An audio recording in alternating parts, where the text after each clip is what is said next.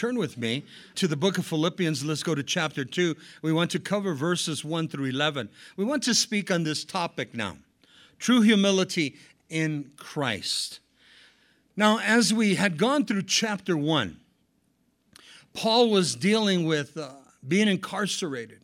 We know that he's in a Roman prison. We know that it's considered house arrest. He had access to people to visit him. He ministered. He prayed. He wrote 4 prison epistles from this house arrest. But we also know that it was frustrating for Paul. He wanted so much to be out there with the church.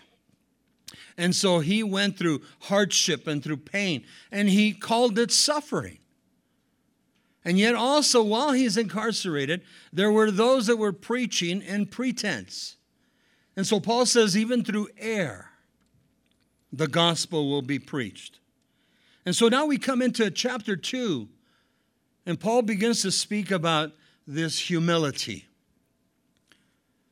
I think oftentimes in the church age, we can look back to the times of the Puritans, somewhere around the 1700s. And if you recall the Puritans, they folded their hands, they bowed down their heads, and the more somber they looked. I mean, they would not smile. It looked like a lemon had hit them. And that was supposed to be humility. And yet the Bible speaks of the inward man, the inward woman, that humility would be part from our heart, not the outward man. Be careful if we think, we could go around and with our hands folded and our heads bowed, and we can even declare it, well, I'm trying to be humble. That's not the idea. And Jesus is the great example of humility. Now, I want to set this up for you. Imagine Jesus, the Son of God, Savior of the world. We know that he is God incarnate. In other words, he takes on the body of a man. But Jesus is in heaven. He's in the heavenly domain, and he is God. And then he humbles himself. The Bible says he empties himself. And he comes down to this earth. And he takes on the form of man. He becomes one of us to die on the cross, to give us life eternal. And so our greatest example of true humility is Christ. When you look at the Hebrew word, humility means gentleness. It can also mean affliction. But if you look at the Greek structure, which we're going to see this morning, humility means lowliness of mind. It speaks of somebody that's come to that place of meekness. Somebody that's come to that place also as the Hebrew, gentleness, mildness. And it's interesting, if you've been a Christian long enough, you will see somebody and you will be attracted to them. You will be drawn to them. And it's the humility of Christ that's in them and through them. And you would even respond, I would like to be like them. I would like to be more like them. And that is the humility of Christ, this beautiful picture. And so let's begin here. Look at verses 1 and 2 as Paul declares now. He says, therefore, if there is any consolation in Christ, if any comfort of love, if any fellowship of the Spirit, if any affection and mercy. And then it just goes right into verse 2, and then we'll get back and make some commentary. Fulfill my joy, Paul says, by being like-minded, having the same love, being of one accord and of one mind. So listen as Paul begins to develop this. Look at verse 1 again, and I'm going to give you some translation. And he's asking this rhetorical question now.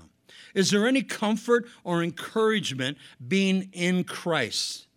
Is there any consoling in agape, speaking of God's love? Any comfort in his divine love? If any fellowship, communion is the translation, partnership in the Holy Spirit. If any affection. Now we understand the word affection. I'm trying to be affectionate to somebody that's maybe down and out. But the Greeks had a translation The word affection, it comes from the bowel area, where we get our English word, the spleen. Now, it's kind of strange for us. I mean, I wouldn't go around, hey, listen, I really have a bowel situation with you. No. But it speaks about the depth of our soul. I guess we could better understand it, that gut feeling. I hurt for my brother Ralph. I hurt for my sister Belinda. My heart goes out to them. And so Paul is saying, if any fellowship, any communion, any partnership, if any affection bows the depths of the soul, and mercy, which speaks of compassion.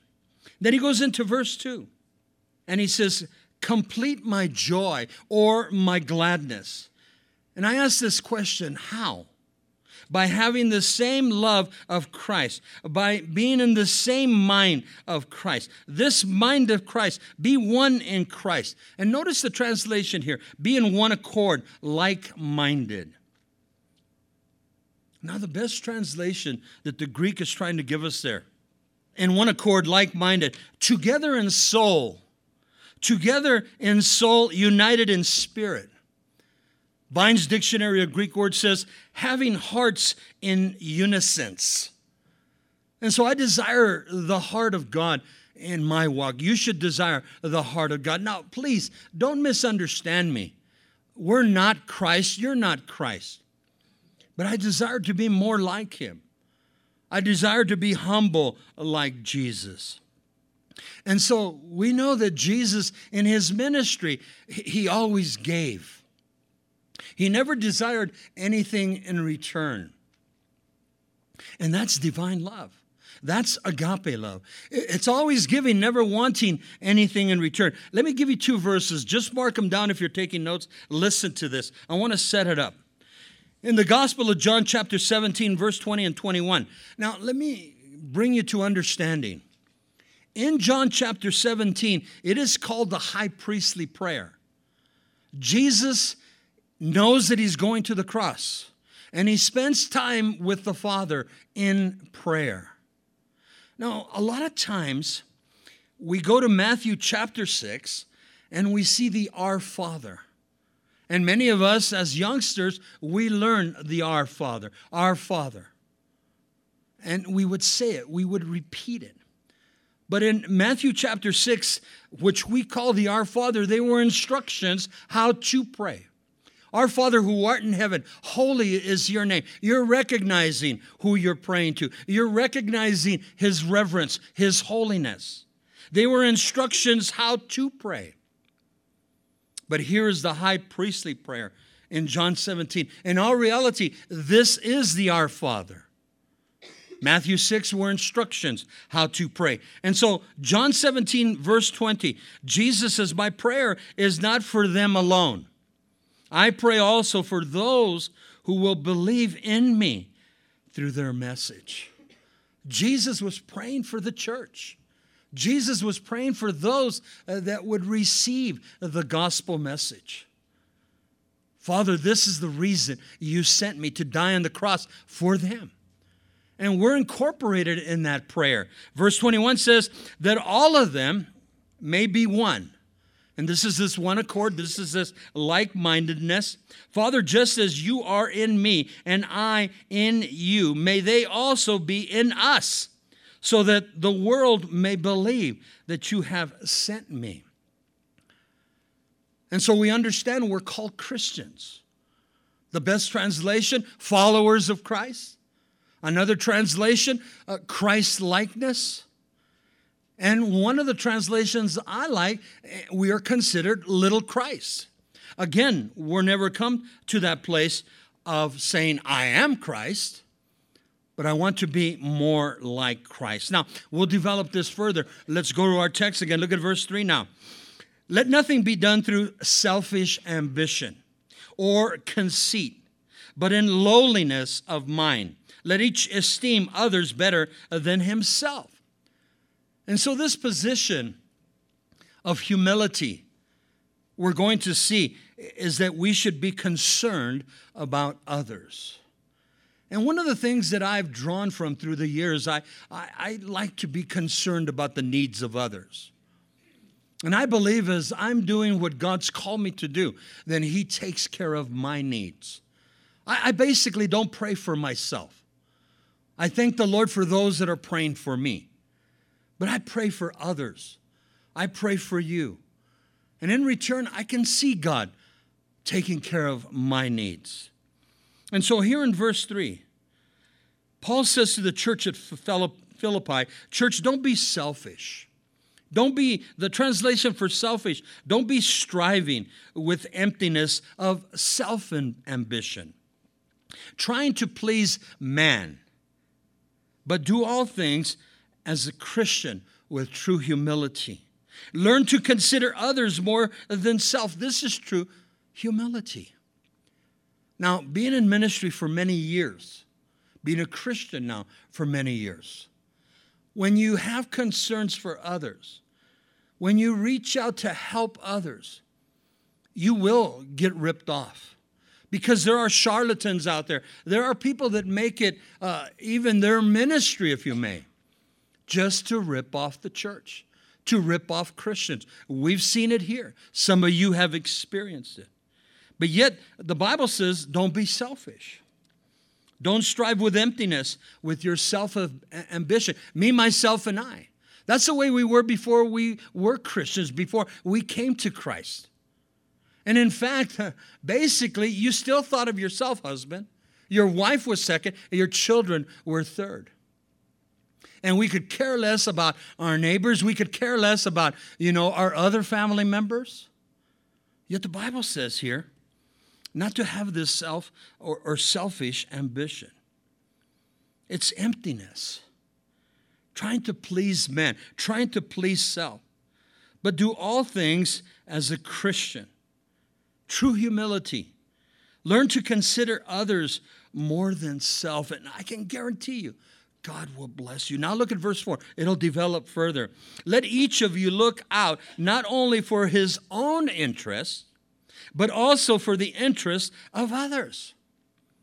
And I think that's the church. That's the body of Christ. Look to help others. Their interests, their cares, their concerns, not just my own needs. Oh, it is so important to do that. And I know that it's tough to be a giver. It's a gift. And I'm not talking about just finances, but to be a giver of self. There's a beautiful passage in the book of Acts in chapter 20 and verse 35. Jesus said, it is more blessed to give than to receive. Oh, wait a minute, Pastor, I don't like that terminology. It is more blessed to give than to receive. And if you look at Jesus' ministry, you look at the 3.5 years, basically Jesus was a giver. Basically, Jesus gave of himself. Now, there's a beautiful passage of Scripture. I want you to write it down. We've shared it before. In Galatians chapter 6, in verse 2. Listen to what Paul tells the church at Galatia. Bear ye one another's burdens, and you will fulfill the law of Christ. What is the law of Christ? Number 1, love the Lord thy God with all thy heart, all thy soul. Everything that's within thee, love God. Then he says, love your neighbor as yourself. Oh, Pastor Bob, you don't know my neighbor. They're evil. They're hurtful. They're painful. Their dog always does their business in my yard. And I mean, we murmur, we complain. I've been there. I know exactly what you're talking about. But bear ye one another's burdens, and you will fulfill the law of Christ. The translation is here, carry one another's load of burdens. Humble yourself and help your brothers and sisters in Christ. Now, those are the easy ones. But humble yourself and help the down and out. Humble yourself, and here comes Thanksgiving.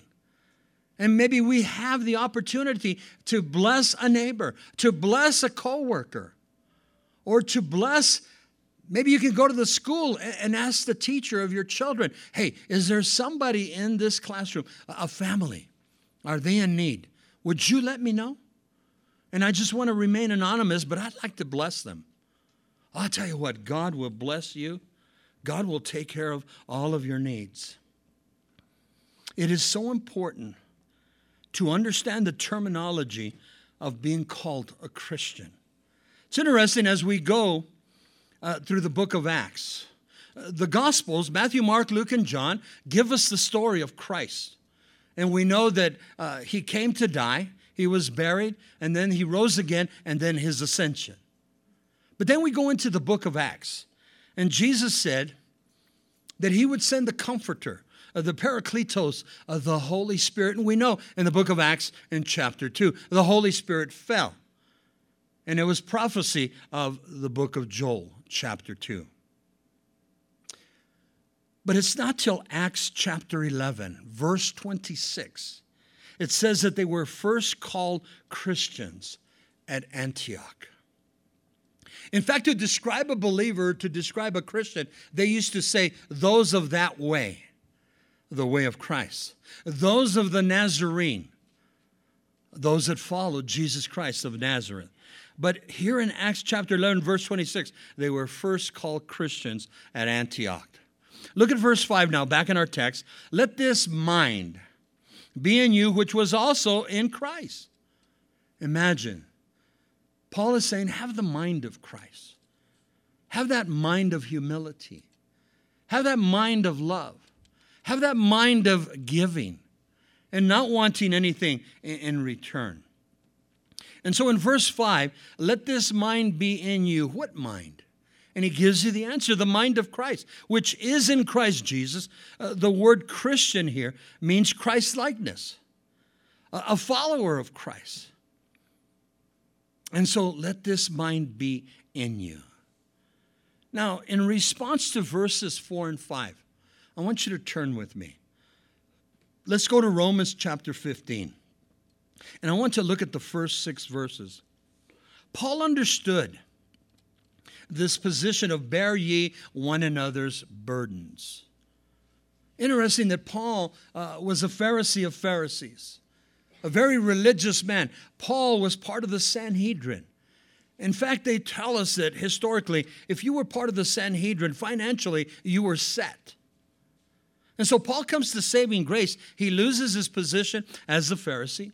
He loses his place in the Sanhedrin. And Paul basically becomes poor. That's why we find him often in the New Testament, the book of Acts, he was building tents. He was making tents. That was Paul's job. Even though you were educated, you always learned to trade from your dad. And Paul's trade was a tent maker. And so Paul now gives everything for everybody. And so in Romans 15, look at verse 1. He says, we then who are strong ought to bear with the scruples. Now the translation there, the failings or the infirmities of the weak, and not to please ourselves. Again, in verse 4 of Philippians chapter 2, look out for the interests of others. And so bear ye one another's burdens, the cares of our brothers and sisters in Christ, the cares for the down and out. Look at verse 2 now, Romans 15 still. Let each of us please his neighbor for his good, leading to edification. And so here's that beautiful position. I don't like my neighbor. But the Bible says to edify them, to build them up. How? In the body of Christ. But Pastor Bob, they're mean. They're evil. They're vicious. They don't go to church. That's why Jesus says reach out to them. Be an example to them. Be a blessing to them. Back in Calvary Chapel, I believe it was Santa Barbara, they have a big ministry. And they have a big youth ministry. And one of the youth came in and said, something's really bothering me. I go by this house. It's a corner lot. It's a beautiful home, and it's a big lot. But the couple are elderly. Their kids are moved away, gone. There's no grandchildren. And the yard is run down. We can't imagine what it's like in the inside. And basically the boy said, hey, let's pray for them. Well, one thing led to another, and it became a youth group project. And they went down, and they just started cleaning the yard. And the girls went inside and just started cleaning the house. And let me share with you how bad it was. At the end of the weekend, they had taken 7 pickup loads of junk from that house. And all the old people could do was weep. That's what brought them to the church, brought them to Christ. Let each of us please his neighbor for his good, leading to edification. Build up the body of Christ. It's so easy to go up to somebody. Listen, you need to accept Christ. You don't accept Christ, you're going to hell. Well, you just floored them. But imagine going up to them and saying, well, I notice your lawn needs mowing, and I notice you're maybe not capable. I'm going to do it for you. Or don't even say nothing. Just start mowing it. Now, don't mow the flowers, mow the lawn. But look at verse 3. For even Christ did not please himself. Listen. But as it is written, and I like Paul, he always goes to the Old Testament. So he's quoting Psalm 69, verse 9. And he says, the reproaches of those who reproach you fell on me. Jesus' ministry was all about others. He says, Christ did not please himself. He came to please the Father. He came to die on the cross for you, for me. We were not even born yet, but we were part of the equation because Jesus died for the past, the present, and the future. Look at verse 4 now. For whatever things were written before were written for our learning, our admonition, that we, through the patience and comfort of the Scriptures, might have hope. That's why we study the Word of God. The Word of God gives me hope. The Word of God gives me an escape. The Word of God tells me I can come to the born-again experience. And all because Jesus died for me. Look at verse 5. Now, may the God of patience and comfort grant you to be like-minded. There's that word again. Toward one another, according to Christ Jesus. So in this morning's sermon, we're told pretty much over and over and over to be concerned about others. Now, I know it's hard because they've kind of curtailed it here in Las Cruces, but panhandling was a big issue. And when somebody comes up to me and they're hitting me up for money, they're hitting me up for, we'll work for food, I said, let's go. I got some weeds at the house. They never want to do the work. I need some food. I said, let's go. I'll buy you a hamburger. Well, give me the money. Well, generally, they want to buy liquor. They want to buy tobacco. And I won't do it. But praise God, when somebody is hungry, open up your heart. I told you the story. I went to drop somebody off at El Paso Airport. And so I dropped them off at 6 in the morning. About 7 o'clock, I'm heading back to Las Cruces. I see McDonald's. I says, hey, I'm going to get me a couple of breakfast sandwiches. And I got 2 of them. And I says, I'm going to enjoy my trip back. Cup of coffee, kick back, listen to, something on the Christian program. And I see this hitchhiker right at the ramp. And the Holy Spirit said, pick him up. And I picked him up. And then I said, are you hungry? And he goes, yes, sir, I am. I says, here. Well, he ate that first sandwich, the first tater tots. And then he keeps looking at the other bag. I says, are you still hungry? Yes, sir. I go ahead and eat it. And my flesh, he's eating both of them. That's just our nature. But it's better to give than to receive. And this is having this like-mindedness. Look at verse 6, the conclusion of Romans 15. That you may with one mind, listen, and one mouth glorify the God and Father of our Lord Jesus Christ. When the church is Christ-like, Christ-minded, when the church truly is a follower of Christ, it blesses the Father. It blesses the Father. And so this true humility is exemplified by Christ. And man, I don't know about you, but I want to be more like Jesus. I want to have the character of Christ. I want to love because he loved. I want to care because he cared. I want to give because he gave. He gave me eternal life. Now let's go back to our text. Verses 6 and 7. And we begin to see how Paul develops this true humility. Jesus, let me just set this up. As God, leaves his place in heaven, and he becomes man. He puts on man. This is called the doctrine of the incarnation. You see, many have claimed deity, but only one has died and rose again, and that's Christ. And so look at verse 6 and verse 7, and we're just going to have some beautiful dialogue in these two verses. And so Paul begins here in verse 6, who, being in the form of God, he's speaking about Christ, did not consider it robbery to be equal with God, verse 7, but made himself of no reputation, taking the form of a bondservant. And remember, a bondservant was by choice, and in the coming in the likeness of men. And so in verse 6, Jesus was and is God. He did not demand and cling to his rights as God. He relinquished it in heaven, and he became man.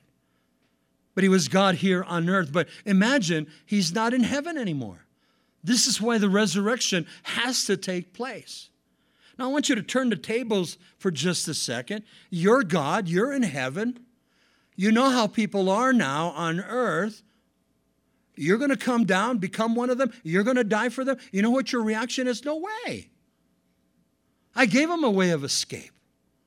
I gave them peace and tranquility. I gave them perfect life back in Genesis chapter 1 and chapter 2. Yes, in Genesis 3, they were tested and they failed. But if you know the study of Genesis, on your own, study Genesis chapter 3, verse 15. God already makes a way of escape. God knew that man would fail. And that way of escape there in Genesis 3:15 is Christ already. Beautiful. Now, verse 7 says here, Jesus made himself of nothing, no reputation. Jesus took the humble position of a bondslave. A bondservant by choice, and he appears in human form. This is humility, church. Again, look at verse 6. The word being. It's beautiful when you look at it. To be constantly in the position of God. He never left that. But he took on the body of man. He left his position in heaven. He was not robbed. In other words, he did this by choice. He gave it up, that place in heaven. Look at verse 7. Jesus chose to empty himself as God in heaven and humbled himself and became God incarnate. He became man to identify with us, yet he was and still is God. Don't take away from his godhood. But he left that place of his domain in heaven. Now the Bible says he ascends and he goes back and he sits at the right hand of the Father. But I want you to see this position. I mean, talk about humility.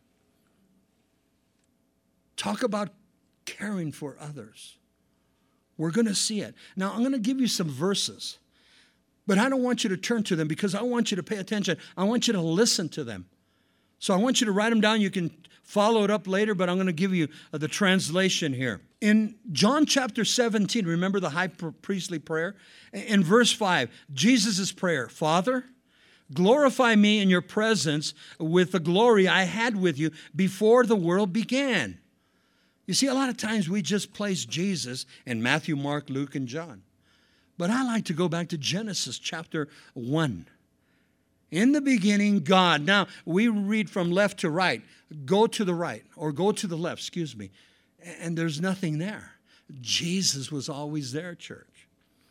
And so in John 17, verse 14 now, still the high priestly prayer.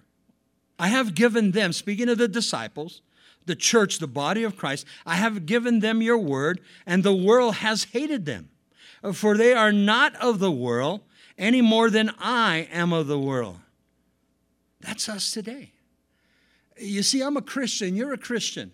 I'm in the world, but we're not part of that world. You see, that world has nothing for me anymore. Oh, I'm there going to school. I'm there going to work. I'm there raising a family, whatever it might be. But the world has nothing to offer me. And so Jesus comes down from his heavenly domain. He's all God.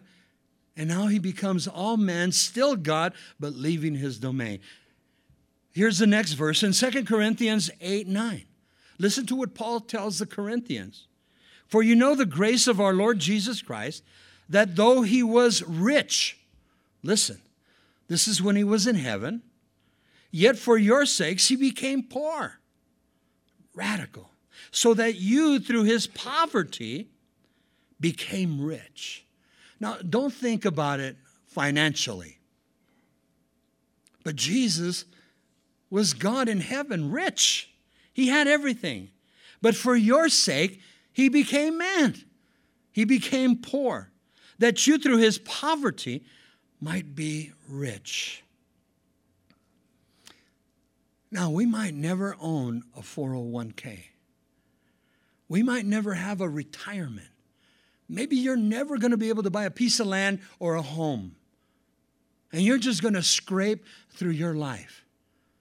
And you're going to die basically a pauper. Man, you are the richest man, the richest woman in the world if you know Christ. You see, don't think of rich as monetarily, financially, but we are rich in salvation. And I want you to think of this. Rich in eternal life. One day I'm going to go home to be with the Lord. And so another verse in John chapter 6, verse 38, Jesus says, I have come down from heaven not to do my will. Listen to that. But to do the will of him. Speaking of God the Father who sent me. Jesus humbled himself to do the will of his Father. Let me ask this question. I'm asking myself. Are we here to do the will of the Father? Am I here to do the will of Jesus? Or is it all about me? Jesus chose to die for us. Have I chosen to live for Christ? Here's another verse in Hebrews chapter 2, verse 9. The writer of Hebrews says, but we see Jesus, who was made a little lower than the angels, now crowned with glory and honor because he suffered death, so that by the grace of God he might taste death for everyone. We know that Jesus is God, but he took on the body of a man and he became lower, listen, than the angels. Jesus by choice, listen, was a bondservant. He could not be forced to do that. You cannot be forced into the kingdom of God. Well, Jesus saved me. I didn't ask him. It's your choice. You can choose to receive him. You can choose to neglect him. In Matthew chapter 26, verse 39, classic verse. This takes place 3 times. Jesus is in the Garden of Gethsemane. It says, going a little farther, he fell with his face to the ground and he prayed, my Father, if it is possible, may this cup be taken from me, yet not as I will, but as you will. Jesus, as man, knew the pain, knew that it was going to be painful. Isaiah writes to us so vividly of the suffering Savior. Psalm 22 speaks of the suffering Savior. The Old Testament prophets wrote of it. Isaiah tells us that Jesus' body looked like it had gone through a chopping block. When I see Christ on a cross, and it takes away from his death. I mean, he bled it all. And so listen to this last verse now. 1 Timothy chapter 3, verse 16. Paul tells Timothy, beyond all question, the mystery of godliness, he says, is great. He appeared in a body, listen, was vindicated by the Spirit, was seen by angels, was preached among the nations, was believed on the world. And he says, was taken up in glory. That verse has a lot to say. Paul is telling us that God was manifested in the flesh in Jesus Christ. But by choice, Jesus humbled himself and he became God incarnate to give us life, life eternal. That's a mystery. It baffles the mind. Now let's go back to our text. Look at verse 8. And being found in appearance as a man, he humbled himself and he became obedient to the point of death, even the death of the cross. Church, here in verse 8, Paul is saying, Jesus willingly humbled himself. Being found in appearance, listen, the word appearance speaks of fashioned himself, or he put on flesh as a man. Jesus humbled himself, made himself abased, or lowered himself. He was pressed down by choice. Jesus was obedient. The word is submissive to the death of the cross. Jesus did this to please the Father, because there was no other way. You see, if you understand the Old Testament, it was animal sacrifice after animal sacrifice. And all it did was cover. But the blood of Christ is what washes me, cleanses me. You know, when I was a non-believer, I remember hearing the terminology, have you ever been washed in the blood, brother? I says, what? And we don't understand. The blood of Christ. We just studied that passage in Exodus chapter 12. We were studying on a Wednesday night. When the children of Israel were leaving Egypt, the night of the Passover, they took the blood of a lamb and they put it on the doorpost. And when death came that night, all of the doorposts that had the blood of the lamb, they were spared. The firstborn of Egypt died. That was a picture. The Passover becomes the communion table, the Last Supper. Jesus is that complete sacrifice.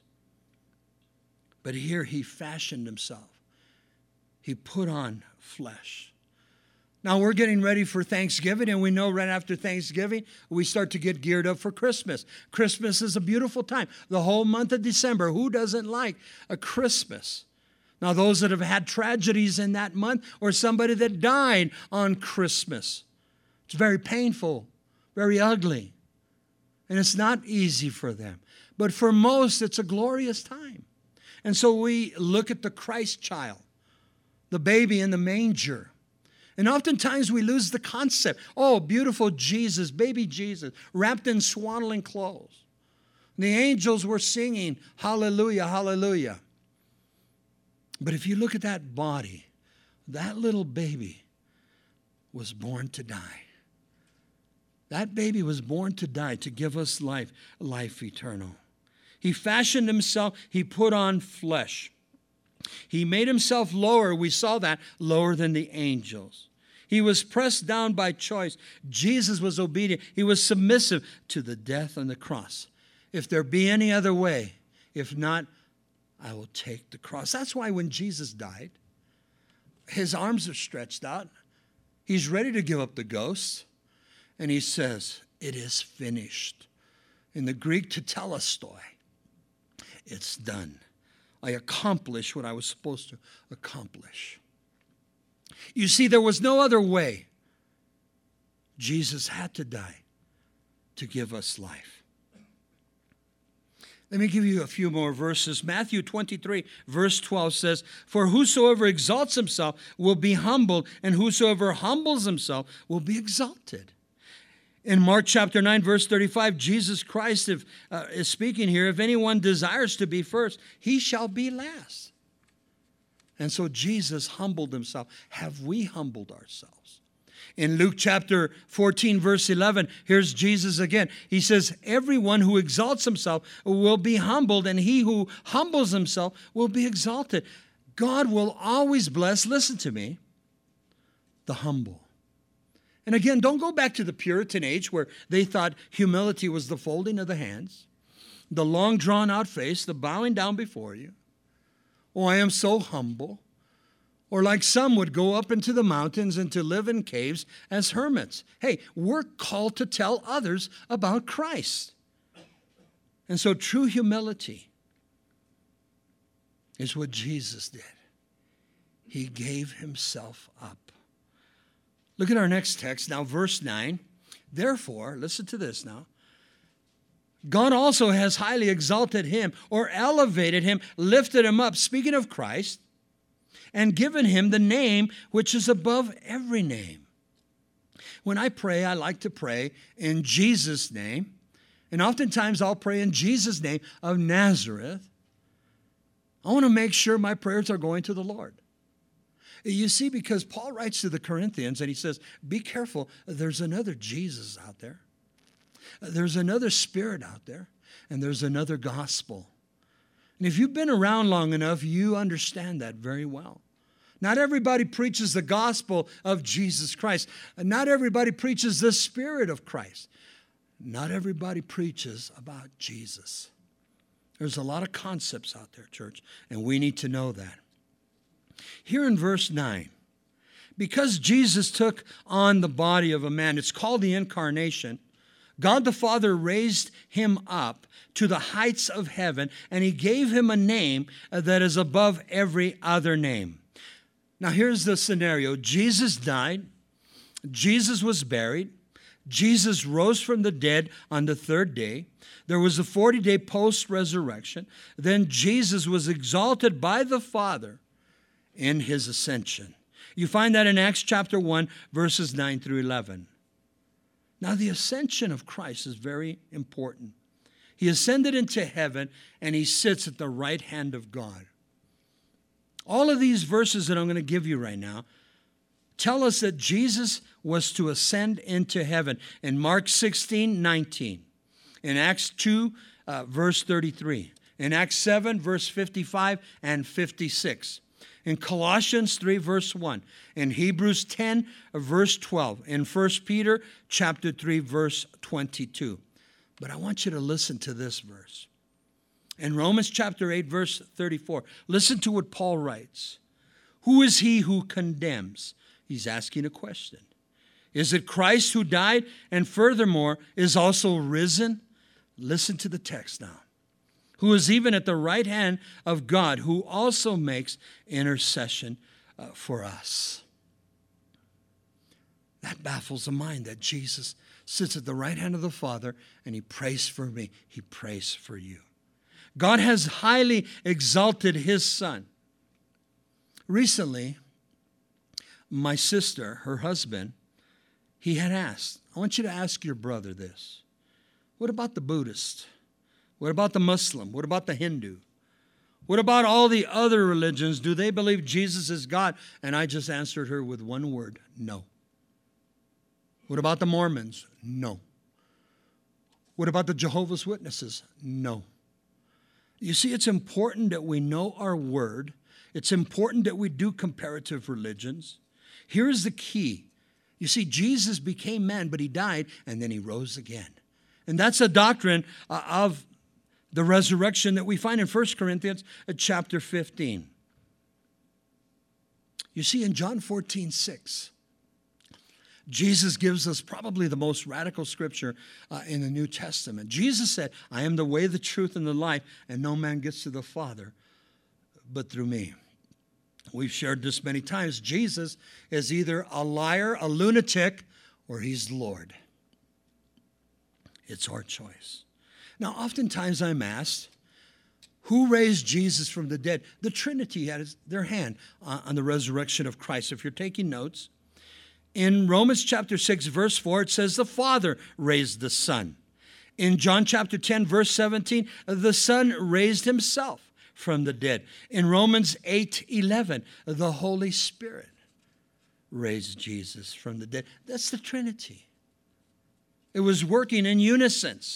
Think about that. Now we come to the conclusion, verses 10 and 11. That at the name of Jesus Christ, listen, every knee should bow, of those in heaven and of those on earth and of those under the earth. Covers every aspect.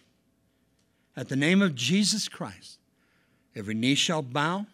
And then we're going to read verse 11. Every tongue shall confess that Jesus Christ is Lord. In verse 10, every knee shall bow is a prophecy that Isaiah wrote in Isaiah 45, verse 23. So, at the name of Jesus Christ of Nazareth, every knee shall bow. And then verse 11, and every tongue should confess that Jesus Christ is Lord, to the glory of the Father. Now, here's the key, something that I struggled with for years because I believed in Jesus.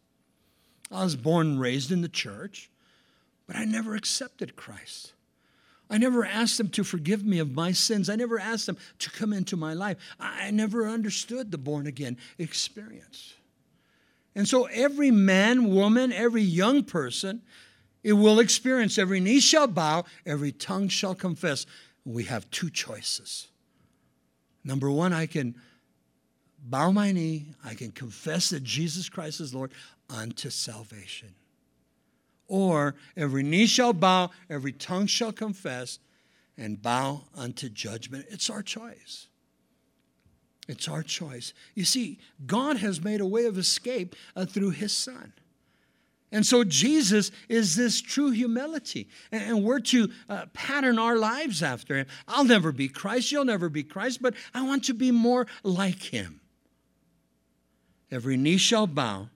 Every tongue shall confess that Jesus Christ is Lord. Unto salvation or unto judgment. Either way. Well, I refuse. I'm going to stay neutral. It doesn't work that way. By rejecting Christ, by not accepting Christ, you've chosen judgment. And you see, judgment was never placed for mankind. Judgment was placed for the fallen angels. Interesting. Now, let me just end with this. Jesus, according to Matthew 13, had brothers and sisters. Mary had more children, contrary to what some believe. James, the leader of the Jerusalem church, is considered the half-brother of Christ. And he wrote the book of James. Jude is another half-brother of Jesus Christ. And he wrote the book of Jude. Both of these brothers did not come to know Messiah, did not come to know Jesus as their Lord and Savior till after. Now, those of you that have brothers, look at your brother and say, yeah, you're Messiah. That's basically what they did. I mean, I love my brother Ed, but I go, come on, he is not Messiah. He would say the same thing. Bob's not Messiah. This is what James and Jude went through. And it wasn't until Jesus' death, Jesus' resurrection, Jesus' ascension, these guys came to know Christ. Now I'm going to end with this verse. In James chapter 4, verse 10, this is Jesus' half-brother. Humble yourself in the sight of the Lord, and he will lift you up. You see, James did not see Jesus as his brother anymore. Jesus was God Almighty on earth. Jesus put on man, the incarnation. And now James saw him as the Son of God, the Savior of the world. He is my Savior. He is my Messiah. Both James and Jude had to come to that. And no wonder James writes, humble thyself in the sight of the Lord, and he will lift you up. Oh, praise God.